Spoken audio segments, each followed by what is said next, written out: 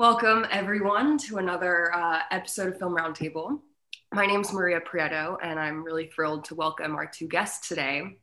But before I introduce them and we get started on this conversation, I'm going to lead us through a moment of silence to honor all 2,395,619 reported worldwide COVID deaths as of today. And we're recording this on February 14th, 2021.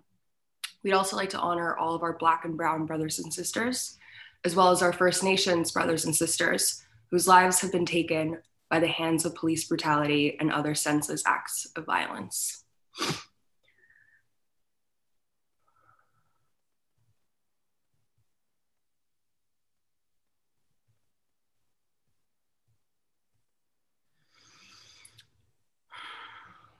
Thanks, guys. Thanks, everyone. These moments of silence have just been part of our ritual. We've been holding them since the first roundtable. Film Roundtable was born in the midst of the first lockdown, when the whole world felt in a state of uncertainty. So as we continue living through this global pandemic, it's vital that we do so with an awareness and with empathy towards one another. So having said that, I would like to introduce our guest today. We have wildlife cinematographer Rolf Steinem. Rolf's work is featured predominantly in BBC natural history documentaries such as Planet Earth 2, Seven Worlds, and The Perfect Planet. He's currently in the high Arctic prepping his next project. So welcome, Rolf, to the roundtable. Thank you. I'm very excited to be here. Yeah, you look cozy. I like it. You fit the setting.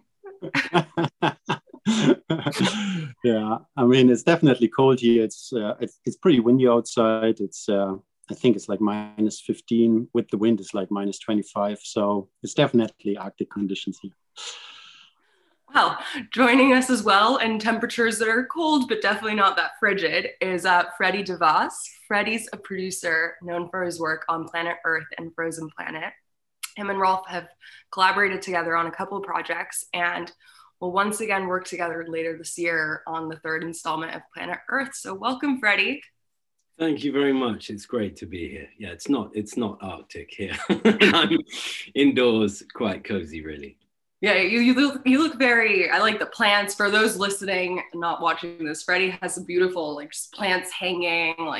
You look like you could just read a book where you're at for hours. Yeah, I think that's something that's happened through lockdown. It's gone to an excess. I no longer have any more space for plants in my house. It's just something I've been collecting for sanity purposes. I just love looking after them.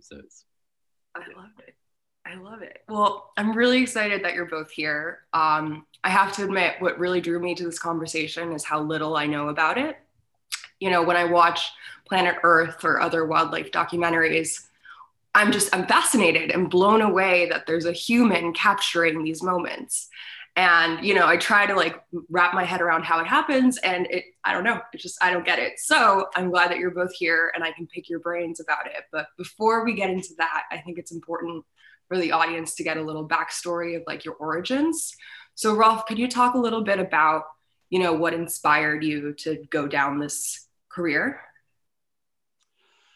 Yeah, I mean, to be honest, I have always been a little bit of a misfit back in Germany. So I started to dream quite early in my life as a teenager to just live in a cabin in Alaska and live in the wild without the civilization, because I was just struggling with school and I was just I didn't fit the system or in general the society. So the idea or how I came to the idea to become a wildlife cameraman was really escapist. I wanted to escape from the world that I came from. And so I started watching wildlife films, because I dreamt to live with wildlife, and I watched all these endless films, and I started to travel into the wilderness, at first with the bicycle, but then I realized I'm still dependent on a road. So I wanted to start hiking, so I did month-long hikes, and then deeper and deeper into the wilderness until I started to develop these crazy dreams. I wanted to become part of a muskox herd, really live with the wildlife, you know. So it just got, and when I came home to Germany, you know, I watched all these films. So they were like my door to the world, the films, you know, because I could only afford a limited amount of time in the actual wilderness. So at some point, I remember that clearly. I was in Greenland. I did a long hike. I was young. I was naive. I was almost starving because I didn't have enough food. I had to walk 200 kilometers from one village to the next. And it was just like I didn't have enough food. And the musk oxen that I wanted to live with, they didn't allow me to spend time with them because the Inuit people hunt them. So they were crazy, afraid of me. They were just running away. So my dream to live with them and become a member didn't work. I didn't have enough food. But then I realized, you know, I just thought, you know, the perfect job would be to combine my love with for the natural world with my love for films, you know. So I never used a camera for filming purpose or anything. It was a totally naive idea. And I just made that decision. I said, I want to make wildlife films. And that was the start, you know. So I came home and I contacted all these production companies in Germany, or the television channels, which were like public television was producing these wildlife films. And they said, yeah, we're looking for an apprentice. But I was a misfit. I didn't have I didn't study biology. I was just a naive guy. So I wasn't confident enough to even apply for jobs, you know. So I knew they were actually looking for apprentices, but I wasn't confident enough to write back. So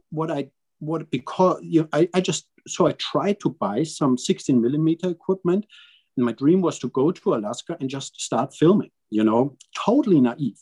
And what happened then was on eBay, when there were some guys selling Arri 16 millimeter equipment, and they said in the description of the gear that they made wildlife films with it. So I contacted them and said, hey, I'm a wannabe wildlife filmmaker. Would you recommend me to buy your gear? And they said, hey, you're totally like, you're a little bit like, old school here.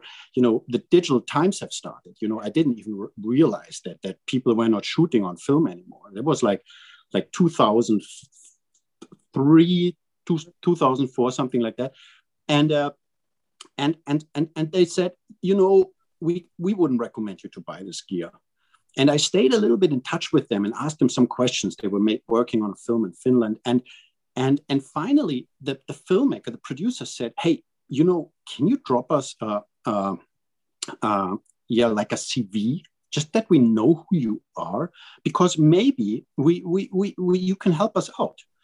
So I wrote them the CV, a little bit of story of my life, and I had nothing to offer. You know, I was not a biologist. I was not a cameraman. I had no experience. But what I did was I said, you know, I have not much clue about wildlife even, you know, I'm just dreaming, you know, like I just love all the northern wildlife. But I look at it like with my love for music, you know, when you're in deep love with some music, you find at first the big bands. And then when you get deeper and deeper into it, you find the small bands. And funny enough, this producer guy had a music label. So he had this like inexperienced, whatever, you know, this unknown guy, and he wants to be a wildlife filmmaker, but compares it to music. So he thought, I think that's what he thought. He just thought, this is the right guy for me, you know.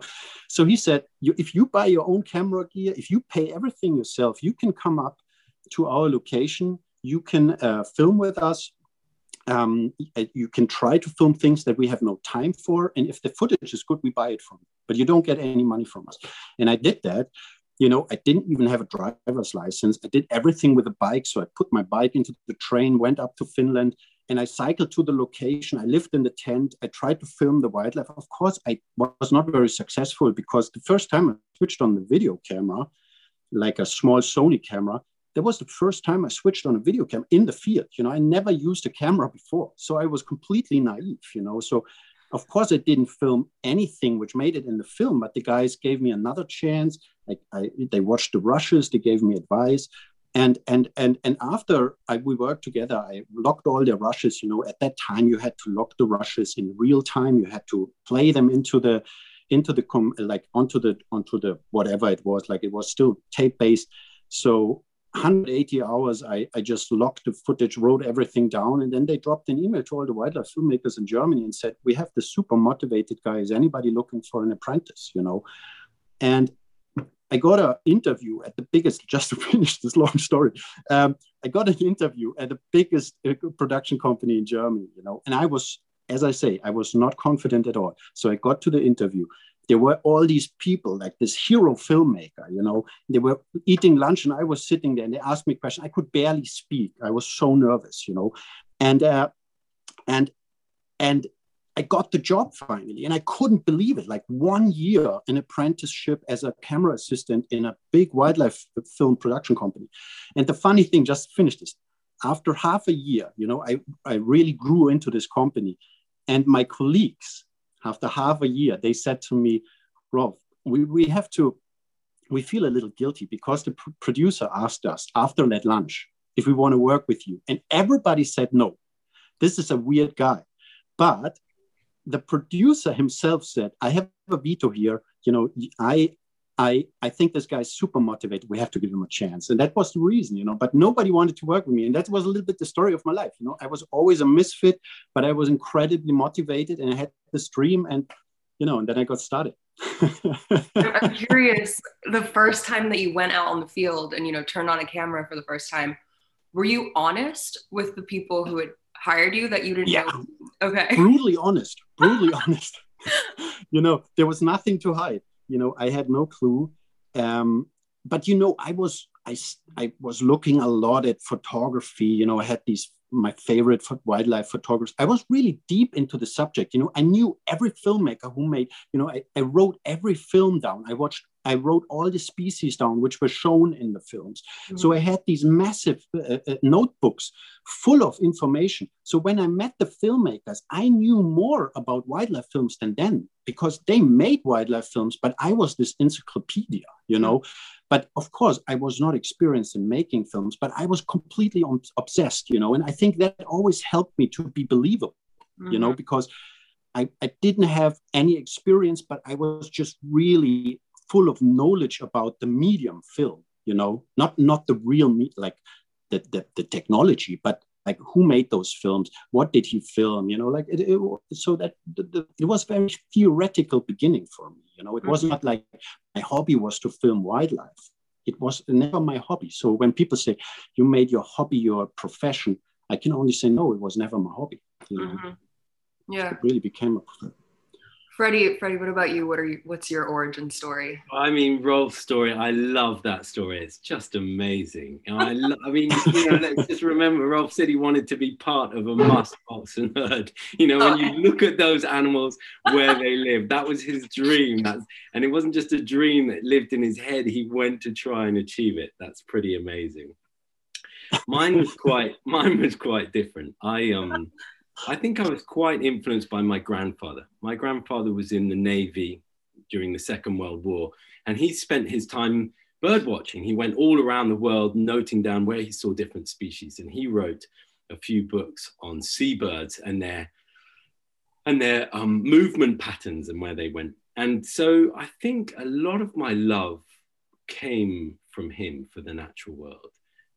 And with my parents, I moved around a lot. We lived in France, and then we lived in the Middle East for 4 years, and then we lived in Hong Kong, we lived back in the UK. But I came into wildlife filmmaking from an academic route. So I love nature, I love being outside, I love traveling, and I ended up doing a PhD on baboon behavior, which was fantastic. So that took 5 years, and I was following baboons around from dawn till dusk every day, just documenting their behavior and trying to answer the questions I was asking for my PhD. And so I was just fascinated by animal behavior. Why are these animals behaving the way they are? And not just, let's look at the group, but look at the individual. What's special about that individual? Why is it making that decision? And I think for me in the job at the moment, that's still my favorite part of the role of wildlife filmmaking is when I'm in the field and trying to get into the head of the animal that we're filming and trying to guess what they're going to do next. So anyway, so after I did a PhD on baboons, I had a big debt. And I did a job as a sound man on the series Meerkat Manor, which was doing really well at the time. It was the third most highly watched program in the US after Sex and the City and something else. And then came Meerkat Manor. And that was so enjoyable. That was 6 months filming meerkats out in South Africa. And after that, I had a big realization that academia, I loved it. And I still think I have a huge amount of respect for behavioral ecologists and evolutionary psychologists working in the academic fields. But I think that they work very hard to produce publications that don't necessarily get read by many people. And then it's often our roles as communicators of science try and get it out to a wider audience. And I after Meerkat Manor and a few other projects, I got a job on Frozen Planet, which enabled me to go to the Arctic and to the Antarctic, which had always been a massive dream of mine. And I think also the thought of working on something where you can talk about animal behavior, but to a really significant audience was very important. Yeah, absolutely. Okay, you said you were a sound guy on Meerkat Manor. Like, I picture you with holding a boom. I mean, how do you actually record sounds from these meerkats on the field? Yeah, so that was really interesting. I was friends with a cameraman, Ted Giffords, and he had the choice. He'd been asked, right, you need a sound man to work with you. And he had the choice to work with someone who had lots of experience recording sound or someone who had more experience watching animals. And my office, where we studied baboon behavior, was at Cambridge Uni, and it was right next to the meerkat office where they had this long-term project studying meerkats. So a lot of my friends were doing their PhDs or their masters or their postgrads on meerkat behavior, and I'd read a lot of the literature. So he approached me and I said, yeah, I'd love the gig. And it is, they're so well habituated, these animals. So, you know, there were times when we're down on the floor with the camera on the floor, I'm down with the boom, you know, just like a human interview, trying to get the sounds of the meerkats. And then, you know, a meerkat will jump up onto your shoulders and stand on top of your head and use you as a little lookout spot to look out for predators or other groups of meerkats. So it was exactly how you'd imagine recording the sound of humans, just trying to get what they were saying. Oh my God, I love that. And, you know, I mean, now you're producing, and as producer, do you get to spend much time on the field, or are you mostly, you know, back wherever the production hub is? Well, Rolf spends a lot more time in the field than I do. I tend to work on these landmark productions, which take 4 years. So the first year is researching the program that I'll be working on. The next 2 years will be filming. I'll typically go out on maybe 2 or 3 trips a year. The trips are generally a month long. And then the last year is in the edit and the post-production, putting it all together. So it's a different lifestyle to Rolf, who's out for long periods. And Rolf is unusual in wildlife cinematographers in the sense that he tends to take longer shoots in tougher conditions than many. You know, so if you've got a really tough Antarctic shoot, then Rolf's the man you go to and say, do you want to you know, he's been offered overwintering in the Antarctic. He's done some really tough gigs. So whereas I get to pick and choose mine a little bit more, but I do enjoy the tough ones too. Well, actually, Rolf, this brings me to a question for you. You know, when we spoke previously, you'd mentioned that returning to the Arctic and returning to these missions, it feels like home. So could you expand a little bit on that and also talk about your reintegration into society after those long expeditions?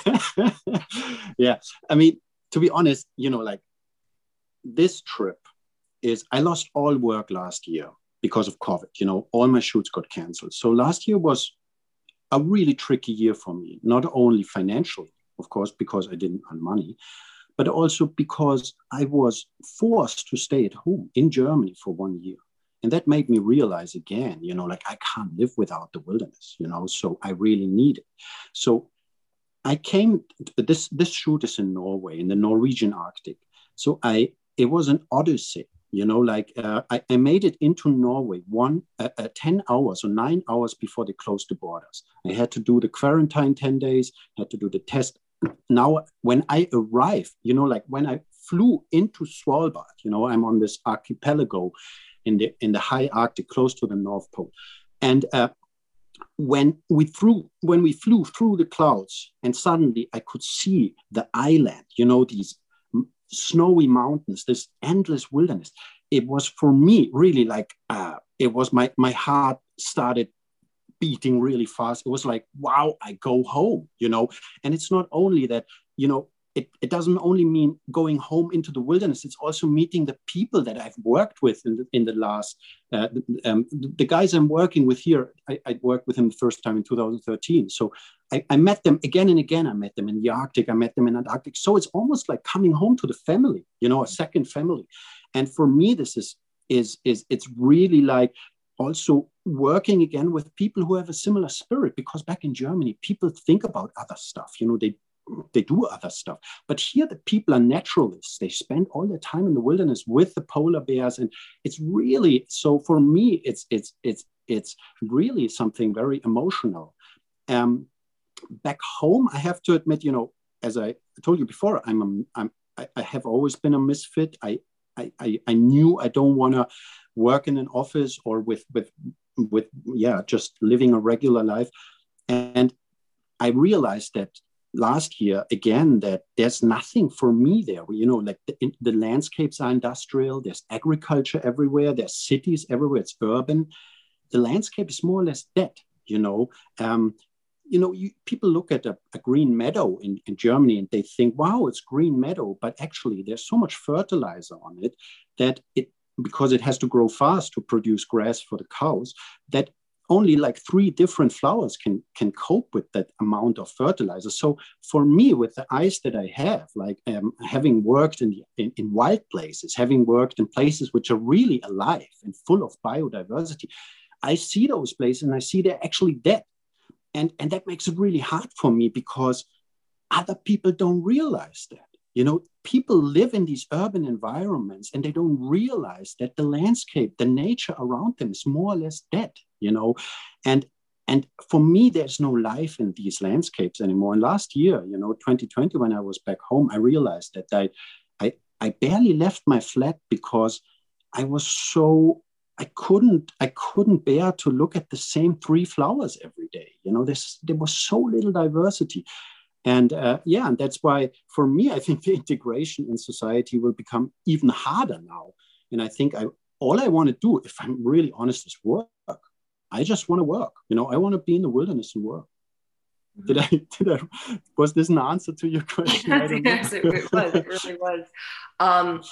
Freddie, you have a family, and I think Rolf can take these long jobs, these long expeditions, because you're kind of a lone wolf, Rolf. So Freddie, I'm curious how having a family, for you, how you've been able to juggle this job where I'm sure you do have to be hyper-focused on it, even if you're not out on the field. So yeah, just a little bit about how having a family has changed your dynamic with the job. Oh, I think it's at times it's a really intense job, and then you really do feel it, and time away from the children is really tough, and it changes. When they're young, it was this idea of let's try and keep in touch, at least now with the internet, and we can keep in touch, and then realizing that sometimes it's good to go away and limit the communication from the children's perspective at certain ages, that they I've got 2 daughters, and they kind of forgot that I wasn't around and got used to it. And so me getting back in touch sometimes made them more sad. They suddenly realized that they missed me. And then they come to an age where they can ask you not to go. And that's a really tough a really tough question. I think I've had to do a lot of soul searching around this subject, and I make sure that the trips I do are meaningful. Mm-hmm. And so that I realize that there's a cost to them, to the family, and there's other types of costs, but they're important trips to do. And that's really important. I think, you know, Rolf and I have spent good time talking through what wildlife films are, how they've changed, where they need to go. And I think that in the past, we made a lot of films which were really beautiful to look at and really fascinating about intrinsic animal behavior, which is wonderful. But the threats that are facing the natural world now are horrific. And I don't think that, I recently read an article which looked at the gap between the general understanding of the threats facing the natural world and what's actually happening to the natural world. And there are 43 million trees that are destroyed a day. So, you know, when you hear of fantastic efforts like Ecosia planting trees, you hear of cities like New York and Milan planning to plant 3 million trees over 3 years, you know, things that should be championed. When you compare that to 43 million trees being destroyed every year, you think that we know about the Amazon burning, we hear about that. We heard a lot about the Australian fires, and we hear a lot about the Californian fires. How many people heard about the fires in Siberia? So in that year, 2019, 12 million hectares of Australian forest burned, about 2.4 million hectares of the Californian rainforest burned, 2.2 million hectares of the Amazon burned. I mean, these are rough. 6 million hectares of Siberian forest burned. And this is something that there's this huge gap. And so I think as wildlife filmmakers, it's important to bring an audience in to love the natural world, to appreciate it, to be fascinated by it, be intrigued, talk about all the awe and fascination, but it's also really important to be real. Mm-hmm. And to talk about what's really happening. Now that's difficult because we're working on programs and series that go to huge audiences. Planet Earth 2, they think reached around 1 billion people around the world. And there's lots of families watching that. So you don't want to alienate people. You don't want people to switch off and think that wildlife films are a sad, depressing place. You want to invite everyone in, but at the same time, you do want to raise the alarm that things need to change, and they need to change really fast. And I think, coming back to your initial question, that's the key. If I'm going off on a shoot, and if I'm leaving my family for a month, or with Rolf on a last trip for 6 weeks to the Antarctic, then you got to think, well, what is it that you're doing? And before, it used to be enough to just say, well, this is the most fascinating animal behavior in the most spectacularly beautiful place with an incredibly charismatic animal. And now it needs to be more. It needs to be talking about an issue that the environment is facing. Yeah, absolutely. I mean, you're right. There's a reality that you have to portray so people can witness it and they're no longer living in total apathy towards what's happening to our ecosystems. But I'm curious, because I do think there has to be the balance, because you're right. If it's just complete depressive images, people are going to turn it off. So as a producer, or Rolf as a cameraman, what do you do to strike that balance?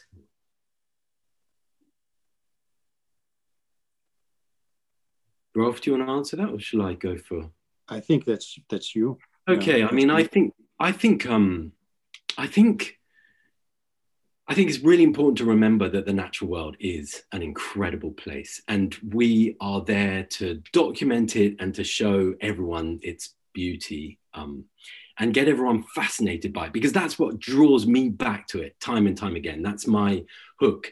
I get to a place and I think, why is an animal doing that? And that's what keeps me observing that animal. You know, spending 3 years in the field with baboons, dawn to dusk, on on seven-month field seasons each year. So out every day looking at the baboons. You've got to have a driver to get up at 4 o'clock in the morning every morning to get out there, find the baboons. And for me, it's that search for understanding. And there's so much still we don't know.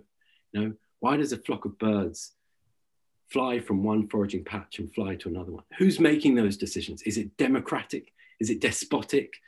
Is it a combination of the two? Is it the hungriest individuals? Is it the most dominant individuals? I mean, some amazing big questions still unanswered in the animal world. And I think for the programs that I work on, that's really important to tap into that, to, you know, go and capture brand new behavior and try to understand why it's happening.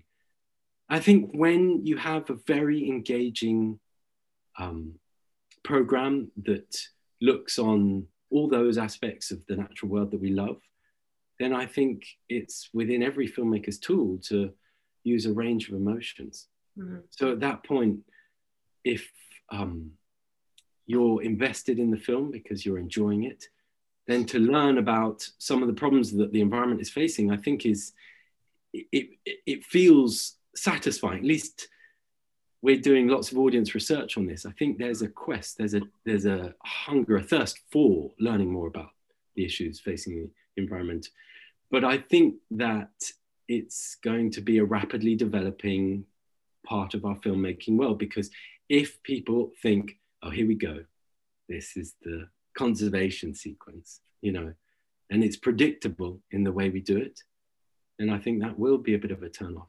So I think that we have to think, but for me, the key is to characterize the individual that's suffering. So in Seven Worlds, One Planet, Rolf and I worked on the Antarctica episode, and within that episode, a good friend of ours, John Aitchison, filmed a sequence about grey-headed albatross. And in the film, I really wanted to talk about climate change.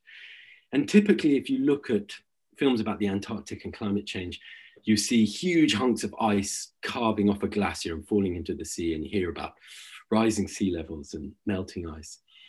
And that's important information. I thought sometimes it's not that emotional. And to see a baby albatross that's on its nest facing huge winds because climate change has brought about much stronger and much more frequent storms in the sub-Antarctic island of South Georgia.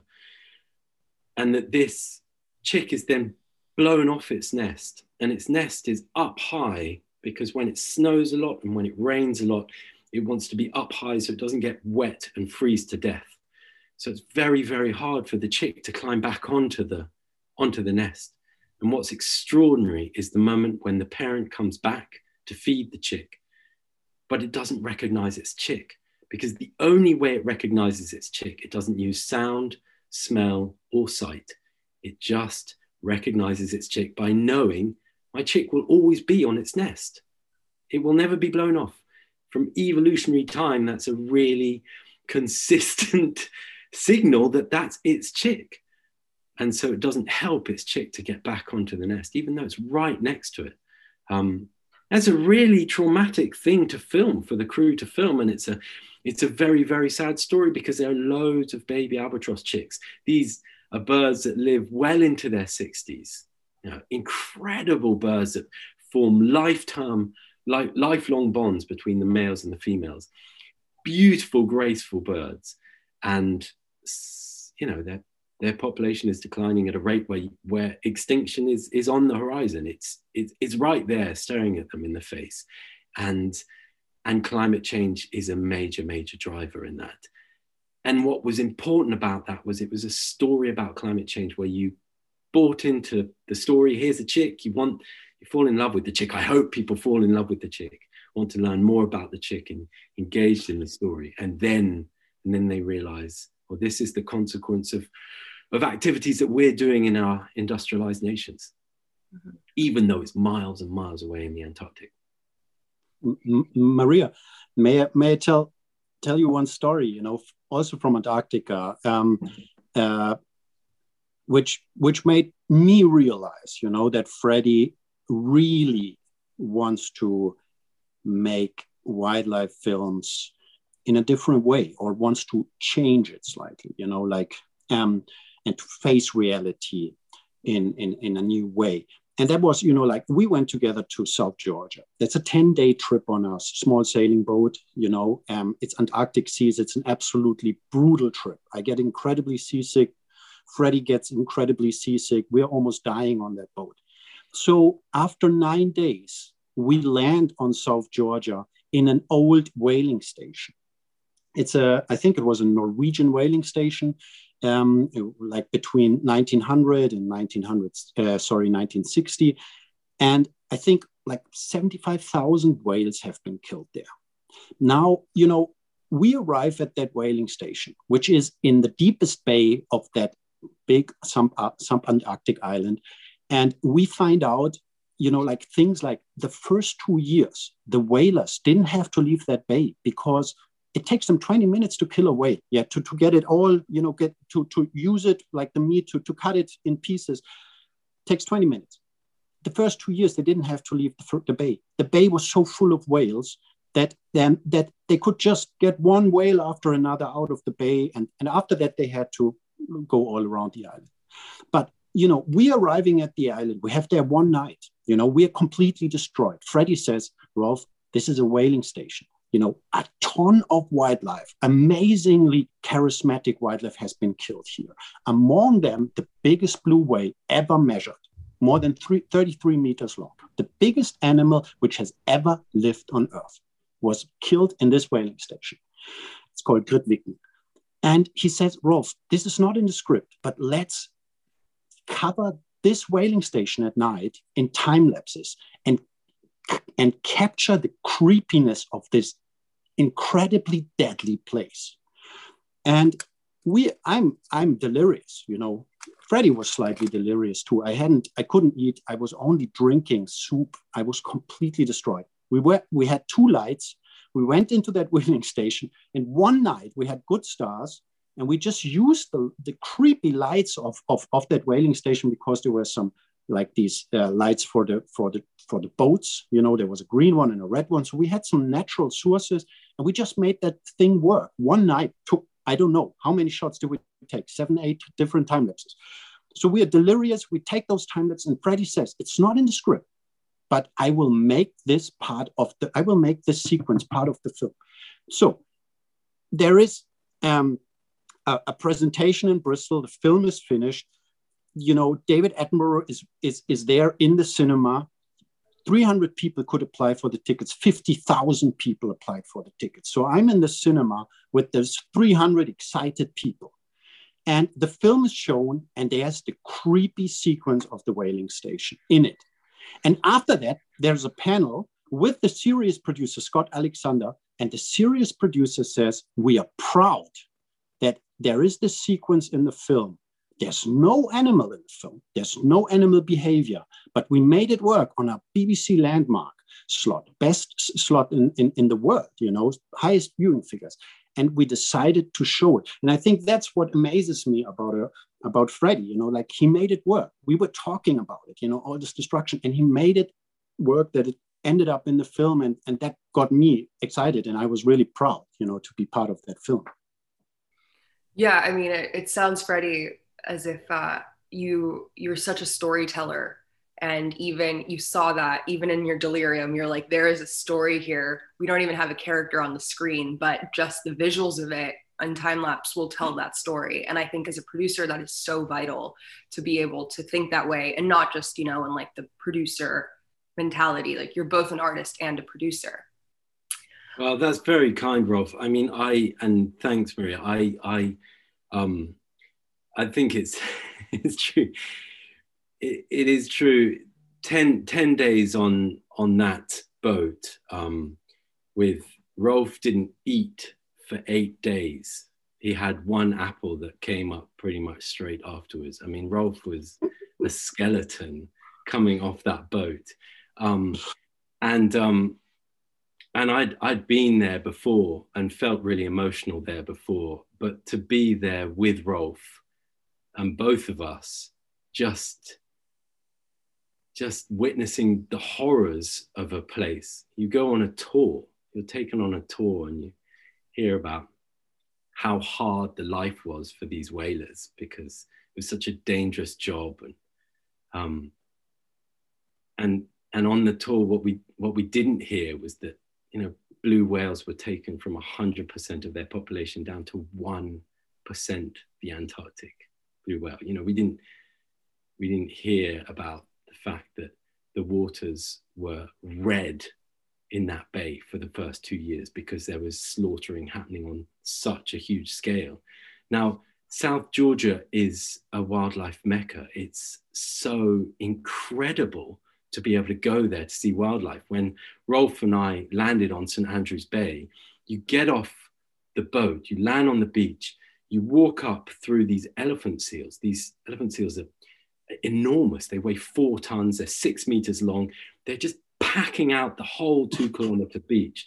You look up to mountains the size of the Alps behind you, and you've got 500,000 king penguins beyond you.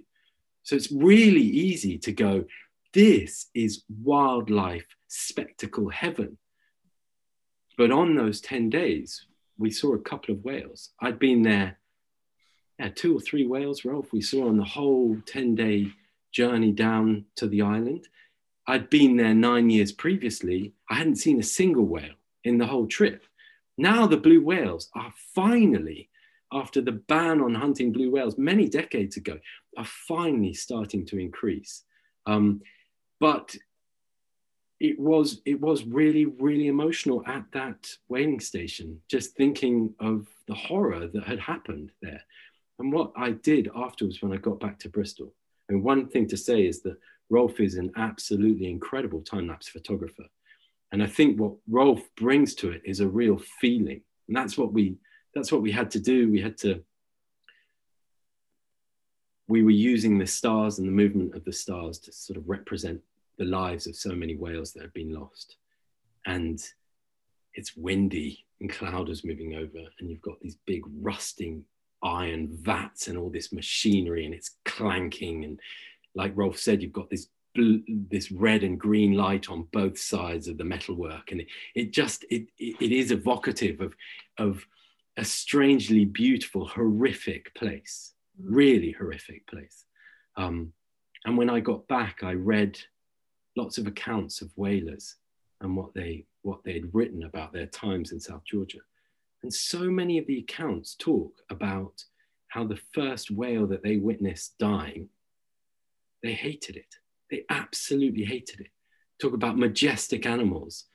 It's this one story of, you know, a harpoon hitting a whale in the windpipe, and the sound coming out was horrific. And they said that if whales could speak, if whales could vocalize in that way, surely no whales would have been killed, because that noise was so terrifying. But what's interesting was that a lot of them said that after a week, it actually became a sport. They turned it around into, actually, you're chasing after this enormous whale that's traveling so fast, and you've got to strike it in just the right place. And then you've got to hold on to it and not get the boat pulled under and capsized. And there's a skill to it. And it's an interesting read, because you see that humans, we can do this. We can change our mentality. And that's what I think we need to do, is keep checking ourselves, you know, keep checking, are these things okay? You know, what are the modern day issues that are absolutely awful? We look back on, I was in the Black Lives Matter march in Bristol, where we toppled the slave trader this summer, which was amazing, because 2 years ago, I was at a demonstration against that slave trader statue being in Bristol. What is that doing, representing, putting a man like that on a plinth who's responsible for 80,000 deaths of Africans coming over? It's awful. And I constantly think to myself, anyway, it was great when it was toppled finally. And I think to myself, what is modern day, what is slavery? And I think what's happening to the natural world is something that generations ahead of us will go, what? How did you let That happened. The Amazon rainforest, home to 1 in 10 species, is being burnt down to make more space for cows. Surely we don't need to eat so much beef. I mean, it's really simple. It's really, really simple. 96% of all the biomass of mammals on this planet are humans and our livestock. 4% belong to the mammals in the wild. That's all the blue whales, all the other cetaceans, all the bears, all the wolves, all the rabbits, all the mice, everything in the mammal order. You've got 4% that's wild. And that's simple. If we eat less meat, we use less animal produce, then we create more space for wildlife. It's that simple. And I think that's one of the things we've got to do. And that's, for me, the big, big issue is factory farming. And that's another way to resolve that. You know, it's this thing. Rolf and I go to Grytviken and think about the slaughtering of whales and how awful that is. But what we don't do, what not enough of us do, is go to a factory farm and look at a pig in a cage that can only stand up but can't take a step forward. And that's where it lives. That's where it's lived its entire adult life. And you think that's an atrocity, absolute atrocity, and we need to end it. And I think that our films need to, wildlife films, you know, we need a massive diversity of wildlife films. We need films that engage people, and we need some films that are tough as well. I think the era is coming where we really need to speak the truth in sometimes, you know, difficult ways, so that we all have those difficult conversations with ourselves. How do you speak to your daughters about this? Okay, that's a very good question. Very good question. So I definitely get eco-anxiety at times. I'm just reading article after article of what's happening to the natural world. And I think that for children under the age of 10, I think it's very, very important for adults to have this. We've got this.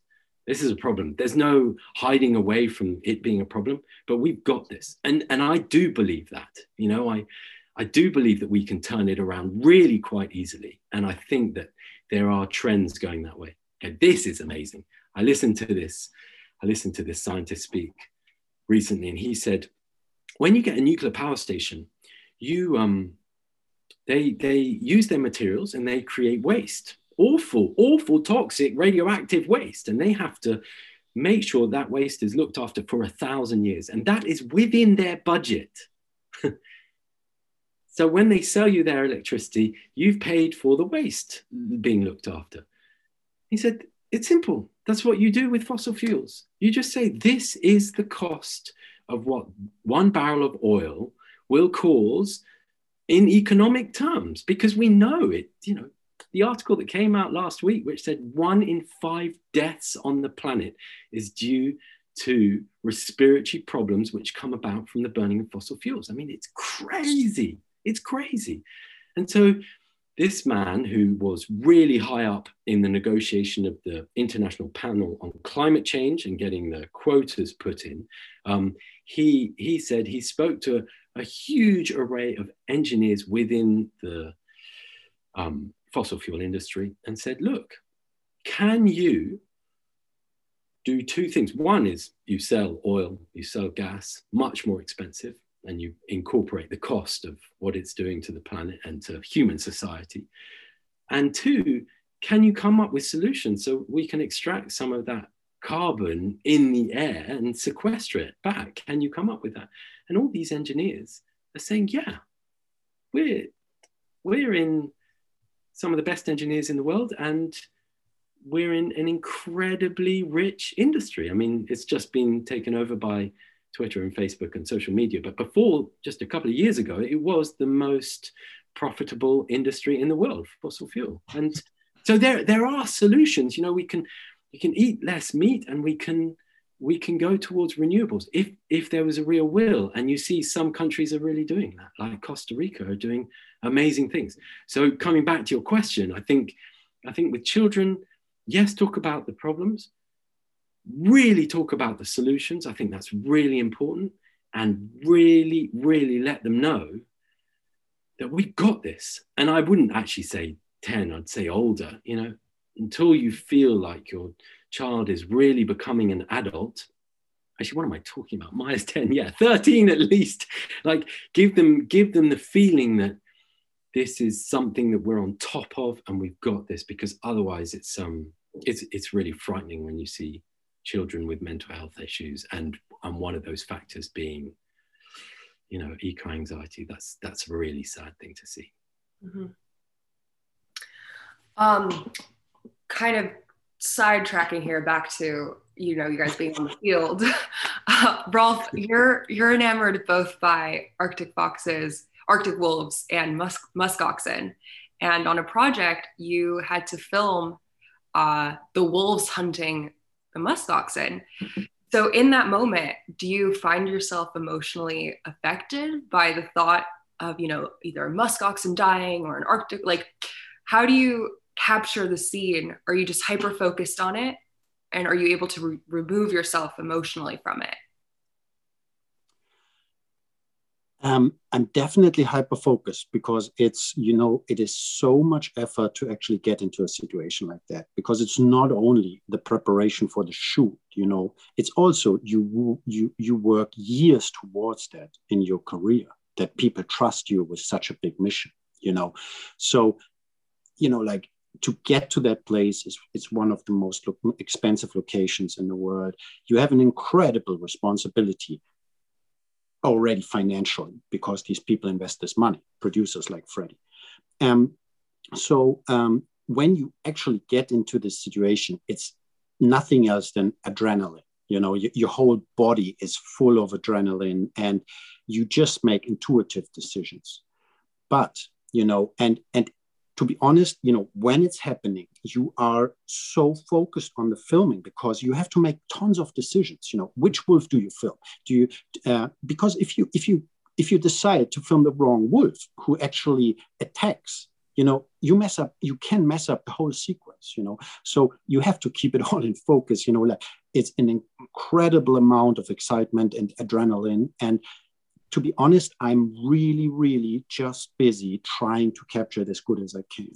But for example, I filmed once a pack of wolves killing a musk oxen, you know, and yeah, it was brutal. You know, I knew I had to film it because that's my job, but they were eating the musk oxen alive. You know, the musk oxen at some point was so weak, she could actually not defend herself anymore. And she was just lying there with, yeah, I could see she was still alive, and she didn't make any sounds. She was full of dignity, just accepting her destiny, you know. And it was emotional for me at that stage when the hunt was over to film it. But, you know, we returned a day, like, when we returned to our research station in which we were living, I was already really discussing it with my crew, you know, with my assistant producer and who I was in the field with, and the AP, and the second cameraman. And I was saying, like, that was intense, you know, like seeing this musk oxen go down. But the next day we returned to the place and we found a second head. So we thought in the first moment we missed another kill. But what happened was this female was pregnant. So they killed the female, and they killed her baby inside of her. And that baby was like, it was a big a skull already. So when you see these things, you know, it's like, I think that's the ambiguity of life, you know, like you want to see wolves hunting, and then, you know, they need to kill to survive, because they're predators. They can't just eat grass. That's not their, they can't survive on that.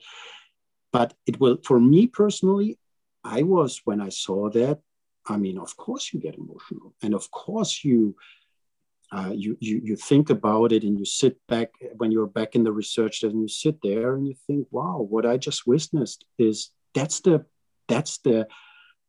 that's life in the wilderness, you know. These things are life and death situations. These guys are not fighting a box fight, or they don't play basketball or something, you know. It's life and death, you know. And I think it is definitely for me dealing with that. It's serious, and it makes me think a lot. So it's not easy to just. I'm the least one, honestly. I'm the least one who is excited afterwards, saying, "Oh my God, I just got this incredible behavior." I mean, when I watch the rushes and I see that I shot it in a way that you can edit it, of course I'm excited, because it's a lot of pressure to deal with. But at the same time, right after it happened, I'm not like, yeah, I got this kill, that not at all. Mm-hmm. Freddie, your projects take you to very desolate locations, but you spearheaded the Planet Earth Cities episode. So I'm curious what some of the challenges that arose from shooting a film about wildlife in an environment that's so dense with humans. Oh, that's a good question. It's paperwork, Maria.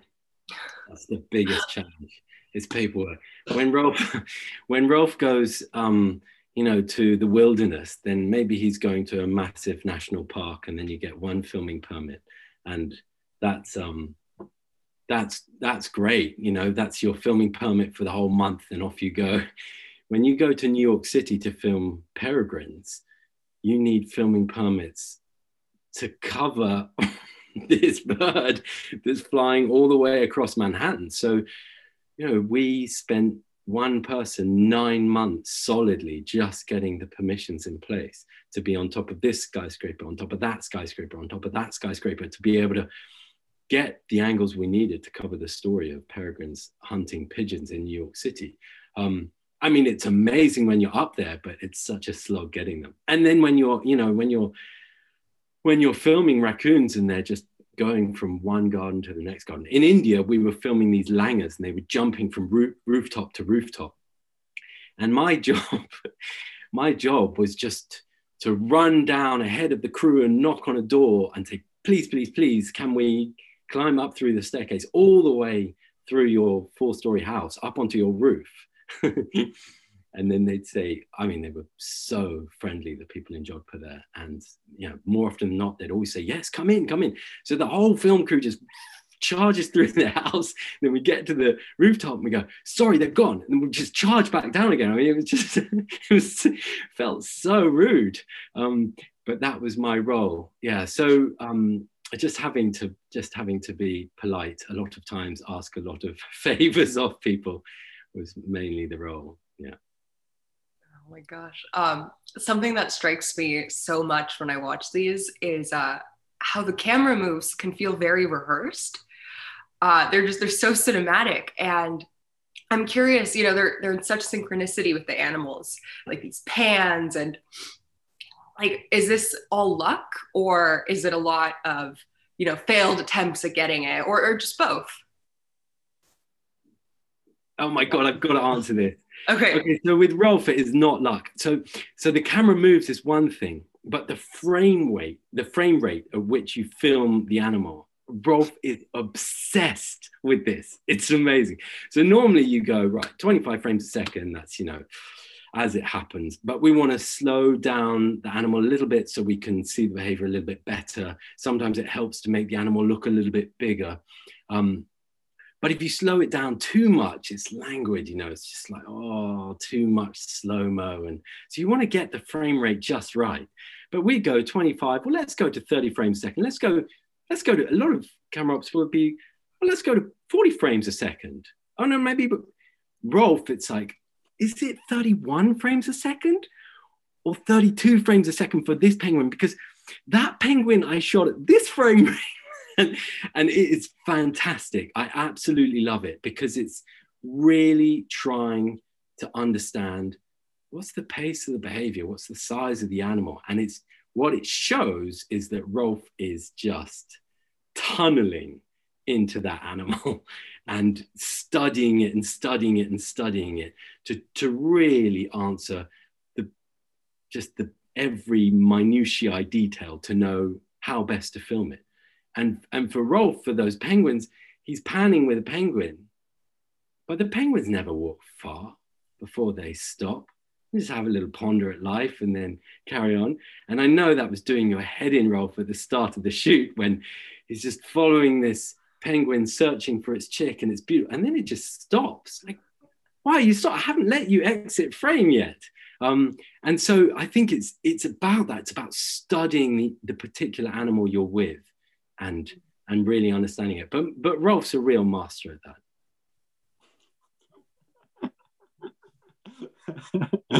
Yeah, that's very flattering, Freddie. Thank you very much. I mean, to be honest, you know, when I do the camera work, I'm angry with myself most of the time, you know, like because yeah, you want to get it right, and it's a lot of it's so hard to predict what an animal does, you know, and I think that's why I always say to my producers, you know, I need to be in the field all the time, because I need to get into a groove with each species. Each species moves different. Each species stops different. And you really need to spend time to understand the movements, because what is so important is, like in the movies, is the audience needs to forget that there was a camera involved. You know, they watch it as they have to immerse themselves into this film as another reality. You know, like you fail as soon as the audience starts to be or as soon as the audience is remembered that there was a human being filming this. And that's why I think it is so important that everything has to be very precise. Camera moves have to be precise. The focus has to be perfect. The focus is incredibly difficult because we film with these giant sensors now, you know, like we have very limited depth of field. Every shot is a challenge, because as soon as a bear or a wolf moves, you have to pull focus. And I think it is really about allowing the audience to immerse themselves into the film, forget about that it is actually a film, because only then they can be emotionally involved. And I think that's why it's so important that camera work really is not only precise, but it also has to be like, you have to shoot in the right light, which means you have to be out in the field long before it's dark and before the sun is rising, that you can already see what's going on, how can I find the best angle. And it's really, it involves a lot of time and preparation and I think, yeah. But for me, it's like, just to finish this thing, it's like, I think when you want to reach the highest level of wildlife filmmaking, it can't just be behavior. You know, it's not only about biology. It has to be more. It has to be emotional. The light has to be right. There has to be atmosphere. And only when all these things come together, people get really emotionally involved. And I think it has to be almost like you allow them to immerse themselves into all these different Star Wars planets, you know, a desert planet, a jungle planet, an ice planet. You really have to allow them to watch this, immerse themselves, and actually trigger their imagination. I want that the audience actually starts, that the imagination starts, that they start to dream, you know, like I want to go far with this, you know, like when people tell me, you know, this could have been in Interstellar, or this was like in Star Wars. This is, you know, where I realized something else was getting started in their brains. You know, it was not just watching a biology lesson or watching some animal spectacle, you know, thousands of birds. It was really like you allowed them an experience. And I think that's what makes them emotional, and that's what allows us to contribute that people really start to value the natural world. So for me, it's a really complex thing, which needs a lot of, it's a lot about, it's a lot of factors involved to get it right. Yeah, I think you can find such inspiration in the footage that you're capturing. You open up the imagination, you unlock our almost childlike wonder. Freddie, you've mentioned a little bit about this earlier, but you know, sometimes you're on these projects that take 4 years to bring to life. two of which involve research. But could you talk a little bit about that prep process, that research, what goes into it, and then at what point do you invite Rolf or the cinematographer onto the project? The first year is really, let's say you've got, the title of your program is The Continent of Antarctica, or it's the urban environment of cities. It's a kind of really broad brushstroke of what is it that you most want to say about that environment, that part of the natural world. I think that's key. So you can just go out and look for lots of new stories that's happening in the urban environment, or new behavior that's just been discovered by scientists in Antarctica. And that's obviously really important. But I think for me, you want to say, well, what is it that you're trying to say? In cities, it was that it's a new habitat, and it's a rapidly changing habitat. So how are animals dealing with that change? In Antarctica, it was talking about the hostility of that continent compared to other continents. It's so incredibly hostile, and yet animals are so well adapted to those conditions that actually the main hostility has come from humans in the form of whaling and climate change, like we discussed. And I think that's it, trying to get an overarching feel of what the narrative is going to be. Then you populate it with all the different animal behavior stories that you research. And that's a very challenging task, because there's lots of people making wildlife films now, and there's a long history of wildlife films having been made. So it's harder and harder to find new stories, and new stories is really important to me. And I think it's really important to Rolf as well. It's if something has been filmed before, that's great, but it's better if you have to film it again, that it's got a new twist to it, or you're revealing something new about it. But we're always searching for something that really takes people by surprise, takes us by surprise when we hear about the story. So that's like contacting lots of scientists that spend time in the field and know their animals. It's in the urban environment, it's like more and more just about what's out there on social media. People, come across these incredible stories and no one really knows about it. And then we follow it and we take a punt on it and think, okay, is that going to work? I think once you've got a host of behavioral sequences and you've got your narrative structure, then the key is the emotional story. And I think ultimately that trumps the narrative, strangely. You want to set up your film, this is going to be a film about this, and you want to conclude your film. But ultimately, if your emotional story throughout it, the arc throughout it, doesn't work, the film's not going to be very satisfying. And then it becomes a real puzzle, because if you're choosing to have a moment of reflection where there's some sadness that's come in, then what are you putting after that? Are you going to leave some space for reflection, or are you going to go straight into a dramatic sequence?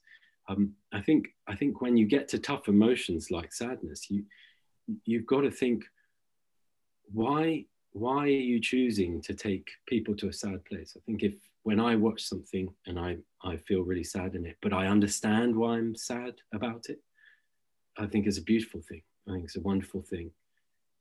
If I don't know why I'm sad by the end of it, I felt really sad there, but it didn't really conclude, it didn't really land, then I sort of feel a bit frustrated by it. And that's to do with sadness, but I think that's across all the emotional palette. And I think that's the really difficult thing, because we're filming wildlife, so you don't know what's going to happen. So you go out with this intention of, right, we're going to film this behavioral sequence that may be a hunt, but you don't know in that hunt, that's a really good example, you don't know whether the predator is actually going to succeed or not. And they're two very, very different endings to those pieces.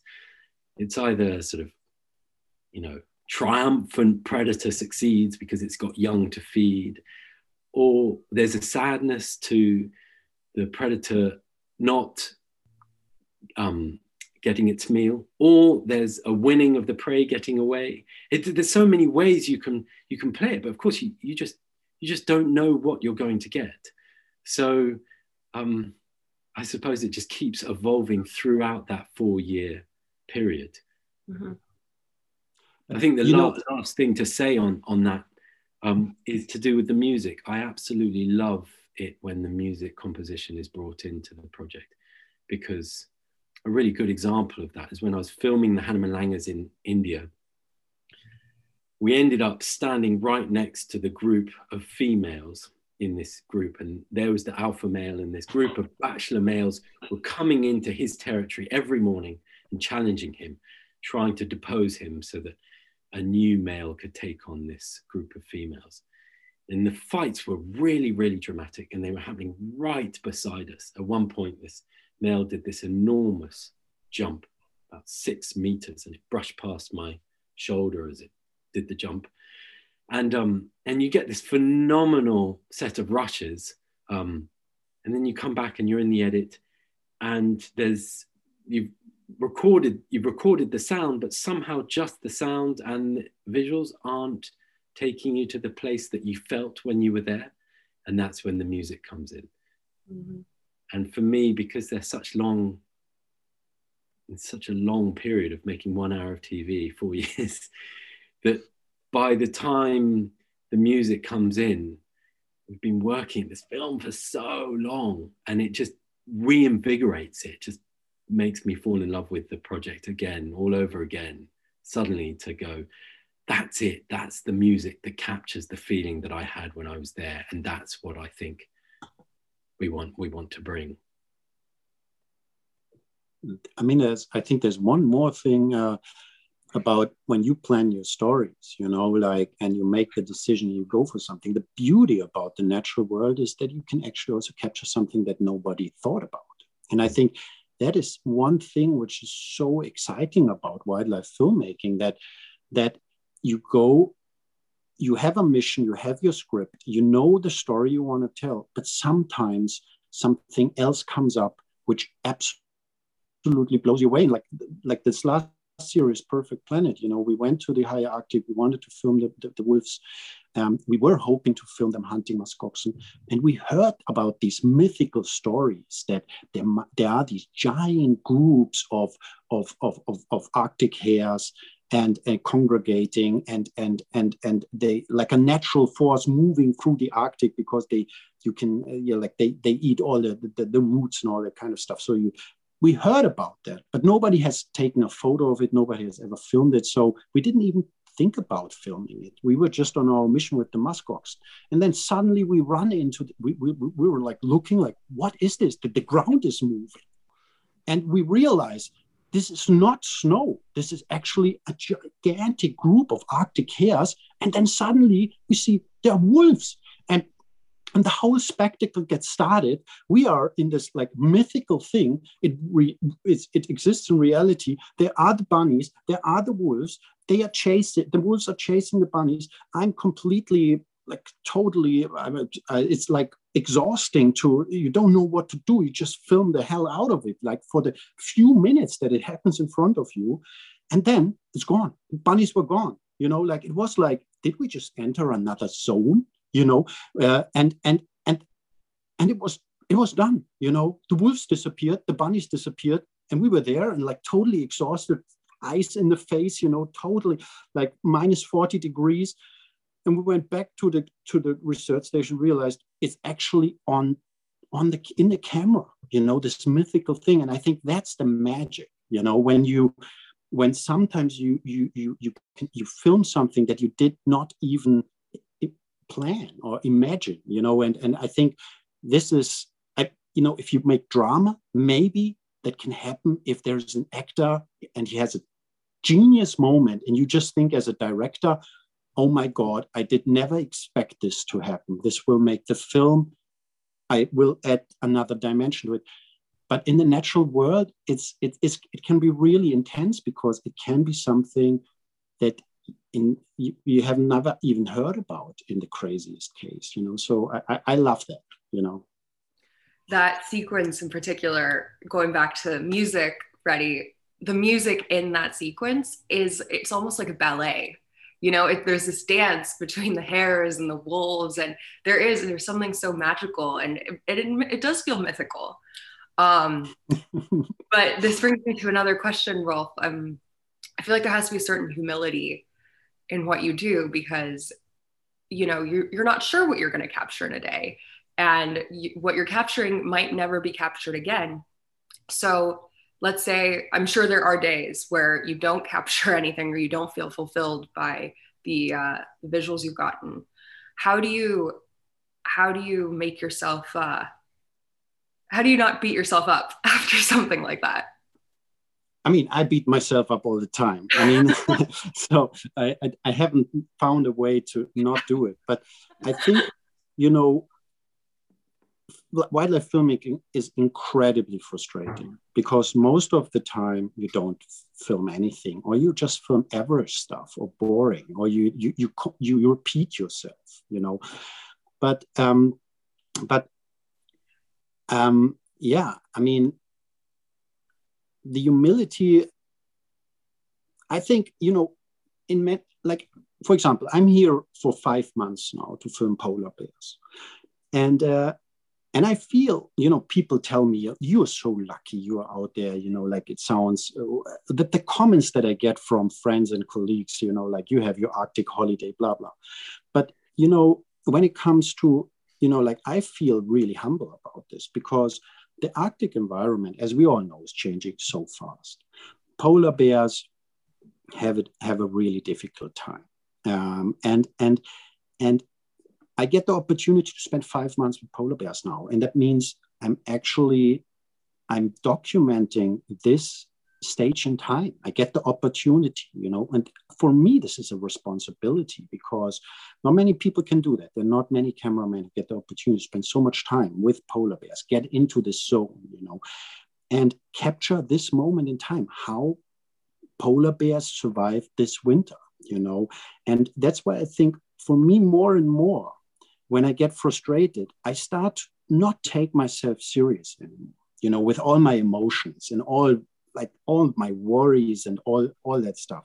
I just say, Rolf, this is your responsibility. And it's, I might sound too big, and maybe I'm megalomaniac, but I look at this as a service.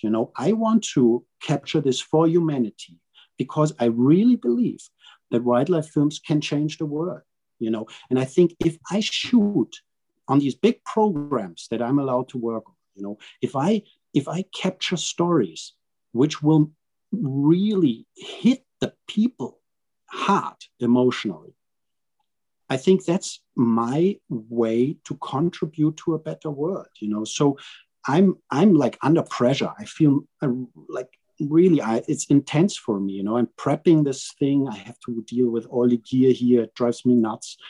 And I know, in 24 hours or a little bit more, we're going to leave, into the wilderness.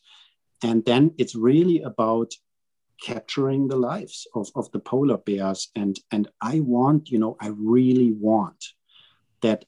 I really hope that I film something which will do something with the audience, because as Freddie said, we have gone so far as humanity. We have to find ways to wake people up.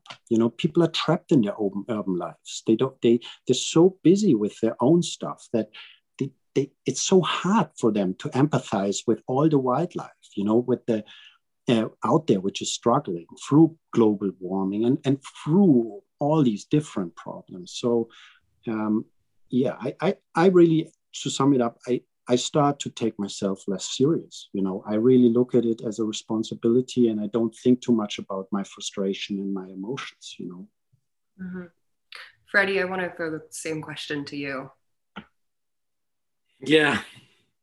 I think, Rolf really beats himself up. Rolf gets good stuff every day. What I love working with Rolf is when the light's good. Rolf Rolf gets ecstatic when the light is good. It's just something to see. It's really special. Yeah, it is difficult. There does, when you're on location, it does feel like the pressure is quite high. you know, working for the BBC, it's BBC license fee, payers money that's getting you into these places. You have a limited budget, and it's expensive. It's expensive to get to the wilderness. But I think that there's the good thing is that for me, it's about getting into the right mindset for a successful shoot. Mm-hmm. I think, in the sense that if everyone's really connected to where they are and to what's going on, then the magic happens. I think if you're disconnected, if you're worrying about other things, or is sometimes where technical gear can really disconnect you as well, where you get real problems with technical good gear, then you really start worrying about, oh, why can't I get this shot? Everything's freezing up, or the gimbal is not working properly, or there's stiffness in the tripod. That can really disconnect you. When my job is to try and, not technically so much, but try and make a lot of the distractions go away, so that the cinematographers can really just lose themselves in what's going on in front of them and get them into the right place. And I think that's I think that's key. And then if you feel it, you'll see it. You know, that, I don't know. Do you think so, Rolf? It feels like if you're really feeling the story, if you're really feeling of what's going on, you start to see tiny details in the behavior. With Rolf, when he was filming the king penguins on South Georgia, we actually went to film a totally different story, a really dramatic story about chicks being washed away in this river coming down from the glacier. And the scientists get there one year, and then over winter, no one's there. And we arrived in early spring, no scientists had been there that year. And the river coming from the glacier to the beach had totally disappeared. It moved to a totally different part of the beach where there was no king penguin chicks. So we had a totally blank slate of like, well, what are we going to film? We've just sailed here for 10 days. And it's an incredible story about how adult penguins in a colony of 500,000 penguins go to the sea to feed, sometimes for weeks at a time, and then they come back and they're going to find their chicks. And their chicks don't just stand in one place going, hey, I'm where you left me. You know, they get curious and they wander off and they want to have a play with the elephant seals.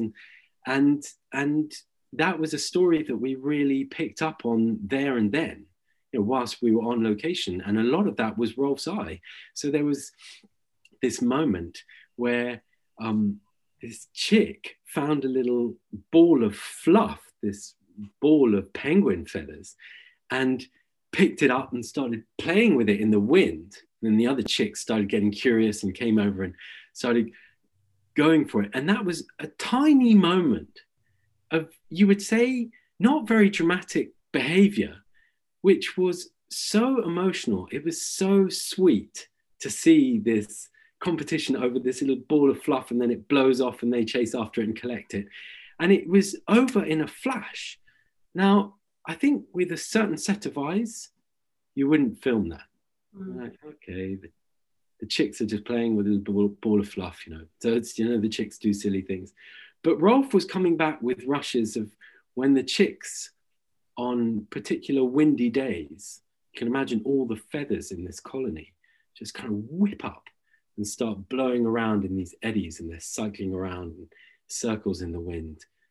And some of the chicks, just start looking up in a kind of dreamlike state, it looks like, and they're almost falling over with their heads looking right up into the sky, following these feathers blowing around in these mesmeric states. And Rolf captured these, and they're not in the film, but they're such beautiful images. I think there are lots of people that wouldn't necessarily see that. And if they saw it, they wouldn't think that's something to film. And I think that if you're there with some kit that's playing up, or there's some politics in the crew, or there's, you know, other stuff going on, you don't see those details, but those details are really lovely. and they bring the character to life, and it's an art form. So I think that's the main aim, and it's also why we're there. You know, I mean, Rolf and I have talked about this endlessly. You know, we love getting up really early and getting there before sunrise, because you've traveled so far to be there. So we want to be there, even if the weather is awful and you're never going to film everything because the light's totally flat. It's still nice to be surrounded by those animals and to be outside. So, you know, like it's, I think it is, you know, like I'm shaped by, I always say, like old school ethics, like old Protestant ethics. So, for example, on that shoot, you know, we had this occasion, you see a lot of brutal stuff in the wilderness, you know, like penguins get out of the water, they have been attacked by leopard seals, you know, they're full of blood, they have holes in their throats, you know, and I empathize with them, you know, I know this is a hardworking penguin mother or father, you know, like he's bleeding to death and he still tries to find the chick. And, you know, for me, this is all stuff that touches me, you know. And we had that moment in Antarctica where we were living on a small boat. You know, we were stinking, or at least I was stinking really bad, because all day long you are sitting in the droppings of elephant seals and penguins, and you sweat. There's no shower, nothing, for weeks on end. And there was a National Geographic cruise ship in the bay, and they offered us to get onto the boat, take a shower, eat some good food, and drink some wine. And, you know, I was dirty as hell. You know, I was hungry as hell, but I couldn't go on that boat because I felt like these penguins work so hard. Some of them are dying right that night, you know, because of their injuries.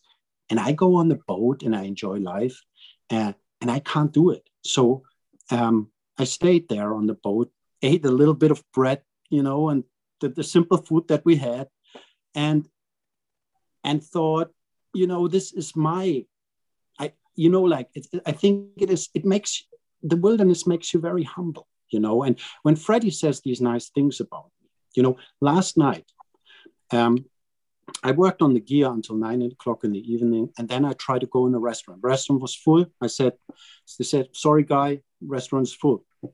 I come back again, I don't know, 45 minutes later, restaurant still full, says, hey, sorry, you can't sit here, go. Next time I go, you know, like it's 10:15, and the restaurant owner says, you are not allowed to get in here. It's COVID times. After 10, nobody gets in here. Get out. And I think, you know, this is my normal life in civilization, you know. I just don't fit, you know, like the guy throws me out, you know. And then I'm here with you, Maria, talking on the film round table, and with Freddie saying these nice things. And I think that this is like, life is so crazy, you know, like on the one hand, you have this humiliation, and I have this endless humiliation in the human world. And then you go to the wild places and you have so many incredible experiences. And I think that sometimes for me it's overwhelming, you know. Yeah. Yeah, Rolf, I mean, you do put yourself in the mindset of the animals that you're capturing. And I think that's why you do capture those moments that a lot of people would miss or wouldn't think are important enough to capture, because you genuinely are there, you're feeling with them. Yeah, I just think that's pure magic. I'm very conscious of our time, but I do have one more question I want to throw to both of you. And I'll start with you, Freddie. As a producer, how do you ensure that you're leaving the smallest footprint in these places you're going to? Yeah, that's really important. And that's something we just have to think about more and more and more. I am just always trying to hire equipment, especially the heavy equipment, on location if it's possible. So for cities, when I worked on Planet Earth 2, it was easy. You go to New York, you go to Australia, you can hire your kit there rather than taking it all the way from the UK to Australia in excess baggage. That's key. And there's more and more we're thinking about in terms of just how are we going to charge our batteries? Are we going to use solar panels? And, you know, but I think I think it's a it's a very important question that we realize that it's a big responsibility. So I'm lucky, I fly when I go on these jobs, but I don't fly outside of that. Because I think, look at my footprint already. You know, when you take a film crew to the Antarctic, it's a long way away and you have to take a lot of gear with you. But the main thing I feel is that when you arrive on these wilderness locations, you really, really respect the wildlife there. So, you know, absolutely zero pollution. I think working in the Antarctic is really amazing. Of all places, you know, of that size, really, you know, it's got the Antarctic Treaty governing it. And the Antarctic Treaty has these pillars, and the pillars are no militarization of the whole continent. And it is there for scientific discovery, and it is there for conservation of the local wildlife. And that is incredible. So when you arrive to the Antarctic, all the rules that you have to adhere to put you in a second tier to the wildlife. You are, so, you know, there is absolutely no way that you can leave any form of pollution there, and you have to be very, very respectful of the animals. Make sure that you're not disturbing them, you know, you're not stressing them out. And I think that's the key mentality to have, is that we've got a job to do and we've got to go there, but we've got to do it respectfully, and we've got to do it holistically, you know. But are we there, Maria? No, we've got a long way to go. There's a lot of questions still to answer about how best to operate in the field so that we leave the smallest footprint. And the word footprint is such an important word these days. It's your carbon footprint, but it's also the way you tread in that landscape, and to tread softly. You know, we're humans, we're loud, we clang, we make a lot of noise. You've got to go in there really gently and try to melt away into the landscape. And that's how you're going to get the sense of the place. That's how you're going to get the best behavior. And that's how you're going to leave the least impact. Rolf, I want to throw it to you.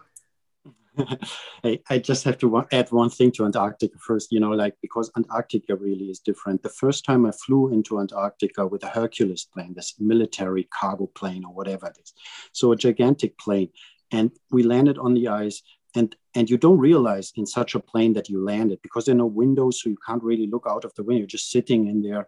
They say you have to leave the plane. I didn't even realize we landed.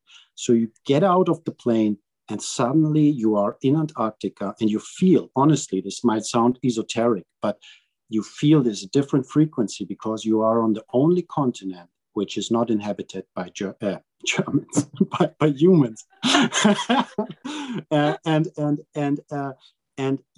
I felt that immediately. This is the last wilderness we have, you know, and it was incredible feeling. So Antarctica definitely is different. But, you know, when it comes to my footprint, I have to admit, or also the footprint of productions, I have to admit the ambiguity of our lives in these high-tech civilizations, or in this civilization, kills me. You know, I think about it every day, and I hate the idea that we are all vampires, that we all suck on each other. We suck out the energy of the nature. We suck out the energy of people that we exploit who work cheap in other countries for us. It kills me, you know. It's a daily struggle for me. But in my private life, I at least try, you know, like, I'm a vegetarian for 20 years. The last 15 years, I haven't traveled privately.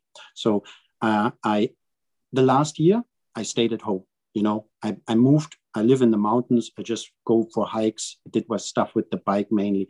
I really try to live a simple life, you know. A simple life is still, you know, you go to the supermarket, you buy food, but I just try. In the summer, I even try to live vegan. No traveling personally. But as soon as you're filming, I go to wild places which are far away, and it of course has an emission footprint.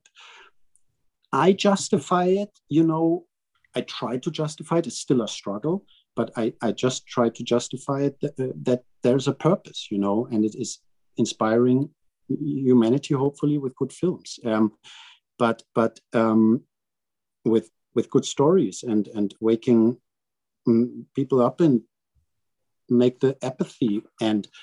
But it is definitely a struggle because, you can't live completely emission-free at this stage with making films, So I don't know. But in the field, that you don't disturb the wildlife, or that you don't, that we are working on a very ethical level that is, like we can't do anything else. We have guides with us who observe what we're doing. There are laws, there are permissions. It's complex, so nobody will push wildlife. We love it. So that's the last thing we do. Mm-hmm. But definitely it's complicated. Mm-hmm. Wow. I feel like I could talk to you guys for the rest of the day. Thank you. Thank you both so much for sharing your time, sharing your stories. This has been one of my favorite roundtables thus far. Before we log off, I want to give a quick shout out to the rest of the team at Film Roundtable, Aaron Weil, Matthew Wolf, and Doug Torres. And I want to thank all of our listeners for your support and for taking the time to listen to these artists discuss their views and their craft. And please check out their films, guys. This is really important work. Follow us on Instagram at Film Roundtable and subscribe to our podcast. And we'll see you all soon. Can I say one last thing, Maria? Of course. Honestly, I had my heart beating faster all day long because I feel so honored to be on your roundtable. Honestly, it was, I was overexcited, I didn't even know how to cope with it because, your roundtable is so amazing. I love the podcasts, and I feel honestly honored that I was allowed to be part of this. Thank you. No, we were honored to have you. Thank you. And Maria, thank you so much. It's always strange when you're asking questions and I'm thinking, well, it'd be lovely to talk to you and ask you questions as well. Exactly.